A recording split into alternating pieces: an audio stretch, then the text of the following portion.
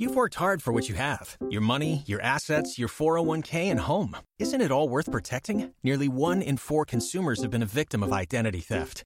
LifeLock Ultimate Plus helps protect your finances with up to $3 million in reimbursement. LifeLock alerts you to identity threats you might miss. And if your identity is stolen, your dedicated U.S.-based restoration specialist will work to fix it. Let LifeLock help protect what you've worked so hard for. Save 25% off your first year on LifeLock Ultimate Plus at LifeLock.com/aware. Terms apply.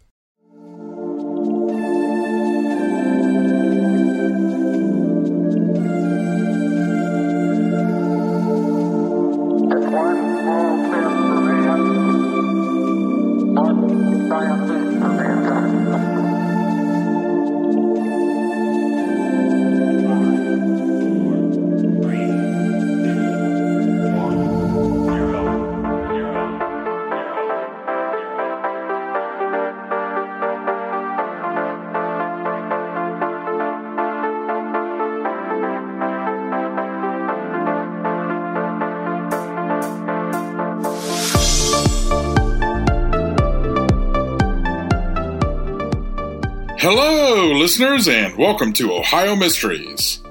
This is your 10-minute mystery edition, a little slice of intrigue in the middle of your week. I'm your co-host, Steve Yoder, and with us, as always, is our storyteller and journalist, Paula Schleis. Hi, everybody. In Auglaize County, near our border with Indiana, along Route 66 between Spencerville and St. Mary's, is a very short bridge that stretches over the Miami and Erie Canal. And if you're observant enough, you'll notice nearby a county park district sign that denotes the Bloody Bridge trailhead and an etched granite memorial marker that gives a very brief account of why the span over the canal carries such a tragic name. Tonight, we're going to give you the story and the mystery of Bloody Bridge. This one goes way back to June of 1854 and a love triangle that doomed everyone involved. As the legend goes, there were 2 young men, Jack Billings and Bill Jones, and they were vying for the love of the same woman. Both men worked on the Miami and Erie Canal as mule drivers for the boats. Before we get on with the incident, I thought I'd share a little background information on Ohio's canals and the life of a mule driver, so you can imagine this story a little better. Canals, of course, are man-made. Back in the early and mid-19th century, it was far easier to move people and goods by water than trying to drag them through forested areas or over primitive roads. So these long waterways, which were dug out before there were railroads or paved streets, became Ohio's first thoroughfares. Since the canals were man-made, they didn't have a current. Canal boats had to be pulled by horses or mules. A couple of animals would be harnessed to the boat from a path that ran parallel to the canal, and the mules would tow them. That's where the term towpath comes from, the path for towing, something fans of the immensely popular Towpath Trail in Northeast Ohio should know. In the summer months, after school was out, canal boat owners would employ a lot of high school-aged mule drivers. We don't know how old Jack Billings and Bob Jones were. History didn't record their ages. But since this happened in June, it is at least entirely possible that they were teenagers. A typical day on the canal would begin at the crack of dawn. Each canal boat had a boat owner and often the boat owner's wife or even his family, and they lived in a small cabin on the boat. They would employ the mule driver, whose job was to rouse the animals each morning and harness them for the day's work. Canal boats ferried passengers, but more often goods, and a round trip could take several days, depending on where they were going. Overnight stops would be made where there were large stables that could accommodate the animals. The drivers would wash and rub the animals down, then take a dip in the canal themselves, since generally that was the only water source around. The boatman and his family would spend the night in their boat's cabin. The mule drivers would often sleep on straw in the stable with the animals. After a hearty breakfast of coffee, bacon, eggs, and fried potatoes, often prepared by the boatman's wife in the canal boat's tiny cabin, they would continue on their journey. They would stop for lunch and usually finish the day around 6 or 7 p.m. A 6-day work week was standard. Sunday was a day of rest. The mule drivers usually kept a nice pair of clothes on the boat for Sunday so they could dress up and go to town for church or a community dance or some other kind of local activity. Since 2, 3, or more boats would dock at the same spot each night, the mule drivers would get to know each other and socialize.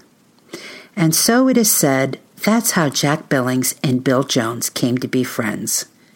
In the summer of 1854, Jack Billings was working for a canal boat named Daisy, and Bill Jones worked for a vessel named Minnie Warren, named after the captain's beautiful daughter. Both men were infatuated with Minnie Warren, the woman, not the boat. Minnie traveled with her father, handling the cooking chores on the boat. Jack and Bill vied for her attention. At first, the rivalry was somewhat friendly, but then Minnie made her choice. She chose Jack, and the two began to date and openly demonstrated their love by blowing each other kisses as they passed each other along the canal. Bill was not a good sport about losing. On that fateful day in June of 1854, both the Daisy and the Minnie Warren arrived at the tiny village of Kossuth in Auglaize County's Salem Township. They were both under contract to haul wood for a lumber yard just south of Kossuth, and they were spending the night docked at the same point. Because the final loads of lumber were about to be shipped, the community was throwing a party to celebrate, and Jack took Minnie to the celebration. As they were returning to the canal late that night, they encountered an angry and possibly drunk Bill Jones. He was lying in wait, knowing they would have to cross the bridge to return to where the boat owners and their mule drivers would be sleeping. Bill met them on the bridge, carrying an axe, and in one sweeping arc of the weapon, decapitated Jack. Minnie went into the water. No one was sure if she fell in her panic or was pushed or bludgeoned into the fall. Either way, she died there, her lifeless body pulled from the canal by people who had responded to her scream. She and Jack were buried side by side. Bill Jones, meanwhile, fled the site and disappeared, and a search party failed to find him. Then, 4 years later, a skeleton was found in the bottom of a nearby well. The townspeople believed it to be Bill Jones. His cause of death was unknown, and it's a mystery as to whether he had committed suicide or met his fate at the hands of one or more people who delivered their own street justice. Now, I couldn't find any newspaper accounts of this event myself, so I don't know how accurate any of these details are, but the Auglaize County Historical Society apparently was satisfied enough to erect the marker in 1976. According to some reports, Jack's blood stained the bridge for at least a couple of decades after his murder. The bridge, of course, has been replaced multiple times. Reportedly, when the original bridge was finally replaced, people traveled from miles around to collect a piece of it as a souvenir. Not surprisingly, the bridge has earned a reputation for being haunted. People have reported encountering a headless figure on the bridge. Others say that if you look over the bridge in June and into the water, you'll see the face of a woman looking back. That's it for our 10-minute mystery. We'll see you here Sunday for our next regular full-sized Ohio Mystery episode. In the meantime, enjoy the rest of your week. May all of your mysteries have happy endings.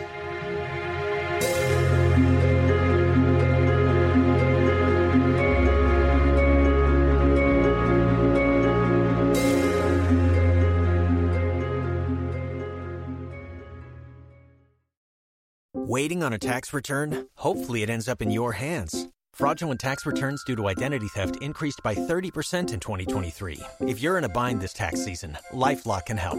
Our U.S.-based restoration specialists are experts dedicated to helping solve your identity theft issues.